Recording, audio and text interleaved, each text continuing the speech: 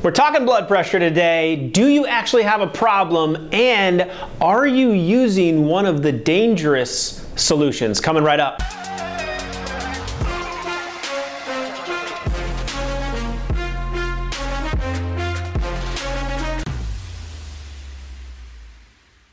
Hey, it's Dr. Living Good. We're talking blood pressure today. This is something affecting over 100 million Americans, including our kids now.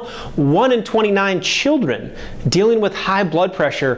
What the health is going on when it comes to blood pressure? We're talking, do you have a problem today? Are you using one of these 7 dangerous solutions? And what can you do from a natural standpoint to fix the problem in the first place? That's a real health solution. So let's talk. Do you actually have a problem? What has recently transpired with the American Heart Association is these guidelines have been lowered, meaning previously if you were under 140, over 90, you were in a pretty good range. They may have labeled you as pre-hypertension, but typically you weren't getting put on blood pressure medications. New recommendations now though, if you're between 120 and 129, for your systolic, diastolic, if you're between 80 and 90, they're calling that elevated blood pressure, and guess what you get to get?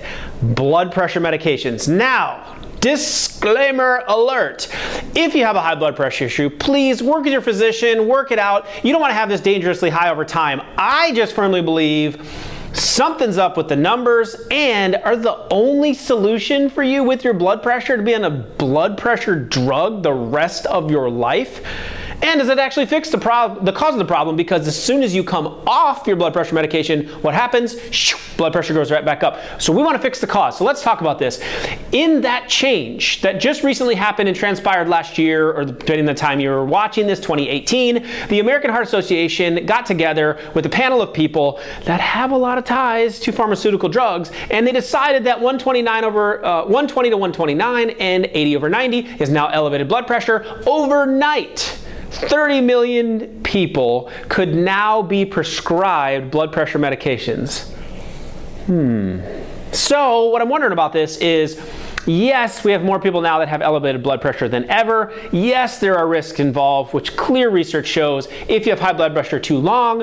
Why is no one talking about how do we actually get to the cause of this problem though? So number one is, do you actually have a problem? There is some strong research showing that 140 over 90 actually is okay, especially if you're over the age of 60. 150 over 90, not a lot of risk with having that. So there's conflicting research out there, but I think I'd rather err on the side of that than taking a drug in my body the rest of my life. Now, don't stop taking your meds, work with your doctor on it, but try some of the remedies that we're going to talk about below first, and then see if you still have a blood pressure issue. So let's start with, do you actually have a problem and how you measure blood pressure? The crazy part I regularly see is that you measure your blood pressure once because you go into the doctor's office, they put this cuff on you, you're all nervous, they got a white coat on, your blood pressure is going up, you take one reading and say, diagnosed, boop, blood pressure drug forever. That's crazy to me, because when they do the studies to push a drug through that lowers your blood pressure, they are measuring the blood pressure of that person multiple times a day. So I think to find out if you actually have a problem, you should probably do the same thing. So why don't you get yourself a little chart, and every day at the same time, every day, same time, measure it and see what it is over time. And then if you change something, logically think about what the heck did you change that influenced your blood pressure. If you chart this, I would recommend at least 2 to 4 weeks, same time, 8 o'clock in the morning, you measure your blood pressure, and then you compare it to the next day, and you compare it to the next day, and you give yourself a 30-day chunk of data. That is very powerful to see if you are trending up, down, or if that thing just stays high, or maybe your blood pressure was influenced because you had ate a big meal the night before, you were stressed out of something to work, you weren't working out. You can see what's actually causing the problem in the first place. That's powerful stuff. That's a writer downer. Chart it. Same time, every day, over time, before you rush to just popping pills.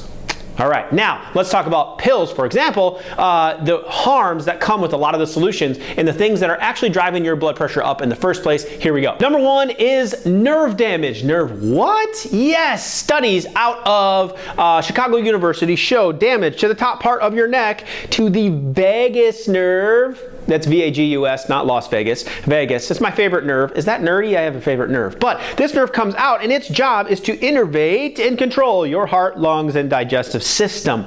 That nerve controls the blood pressure going up and down. And if there's pressure on it, studies show it messes up the blood pressure. When you take pressure off of it, research done, it lowers your blood pressure better than 2 medications combined. I can tell you Pfizer does not want you to find out about that one. But nerve damage, primary cause, number one thing that I typically will check when there's a blood pressure issue. Second cause of blood pressure issues is the blood vessels getting smaller, vasoconstriction. So if the blood vessels get smaller, the pressure within them goes up.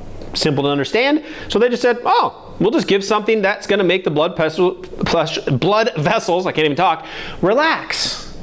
That's called a vasodilator. Hydralazine, it would be one of these. Anyway, the side effects of them are headaches, and heart palpitations. So, that's the only solution I have to get my blood vessels to relax? Makes you think. Cause number 3, increased angiotensin. What the heck is that? That's the thing that affects the arteries and the pressure within them, cause your blood pressure to go up. So what's prescribed for this is an ACE inhibitor, which is an enzyme that makes angiotensin. If you can stop making it, your blood pressure stops going up. So the design was then to take things like lisinopril and prescribe that to you to block the production of angiotensin. Problem with that is it can make you really dizzy, it can give you headaches, and long term your body needs some of that stuff in order to control itself. So just blocking one area that causes blood pressure, kind of risky to be doing long term. Although it does lower blood pressure, it's tricking the body. Number 4 is tissue stiffness. Obviously, the more stiff you are, the more blood pressure problems you're going to have. So the idea was to get the tissues to relax so the blood pressure would go down. You do that through calcium. Calcium is extremely important in the body, especially in relaxing the muscles. So if you blocked the calcium from doing its job, it wouldn't tighten up and help the muscles fire. It would actually help them relax. These are called calcium channel blockers. And these are very dangerous because if you block the calcium to your muscles, they can't fire the way they're supposed to. What's your most important muscle? Dun, dun, dun, dun, dun, dun. I should have had you put over that a sound of a heart. But you get the point. You're weakening the heart over time. Is that more dangerous than blood pressure? Is that the only option? Let's go to number 5. Number 5, adrenaline and epinephrine. You've experienced this. Maybe you've ridden in a fast car, rode in an airplane, saw a pretty girl, pretty guy that you like, right? Your adrenaline starts going up, sweaty palms, heart starts racing.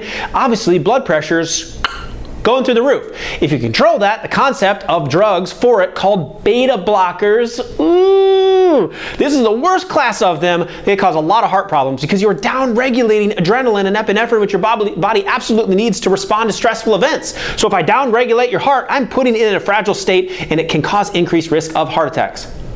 That's crazy. So beta blockers are one of the worst ones. They cause dizziness, they cause memory problems, they cause depression issues. And there's a whole list. I don't want to sound like the radio speed up version of all the side effects, but if there's any way to stay away from those beta blockers, I would at all costs try them, and I would never recommend them for one of my family members, but we got to get to the cause. You can't just do nothing. Number 6, oxidative stress. Oxidative stress is the free radicals and toxins floating around in the bloodstream that are beating up the insides of your arteries, making the blood pressure go up. So we got to get oxidative stress down because that toxicity issues causes problems in the blood pressure. And number 7 is sugar. The more sugar floating in your system, the more resistance for the blood, the higher the blood pressure goes. The more sugar in your system, the more you're probably storing it as fat. The fatter your belly gets, the more fat your belly gets, the more cortisol in your system, the more cortisol in your system, the fatter your belly gets. You're getting the point. And what happens is your body now has a lot more tissue. And if you put on a lot more weight, it's got to pump more blood, which means your blood pressure's got to be higher. So we need to get you off what I call diesel for your vehicle, which is sugar, and get you on healthy, clean fats so you can be a fat burner. That's what's going to drive the blood pressure down. One of the best ways to do it is drive down the weight and get sugar under control. Check out the videos next to me. They're exactly what you need as next steps to experience real health. If it's your first time here, hit the subscribe button. Be a part of the Dr. Living Good community as we all get healthy together. I also give free guides, free links and resources, links to our web classes, a lot of resources to help guide you along this journey to help you experience real health. See you again soon.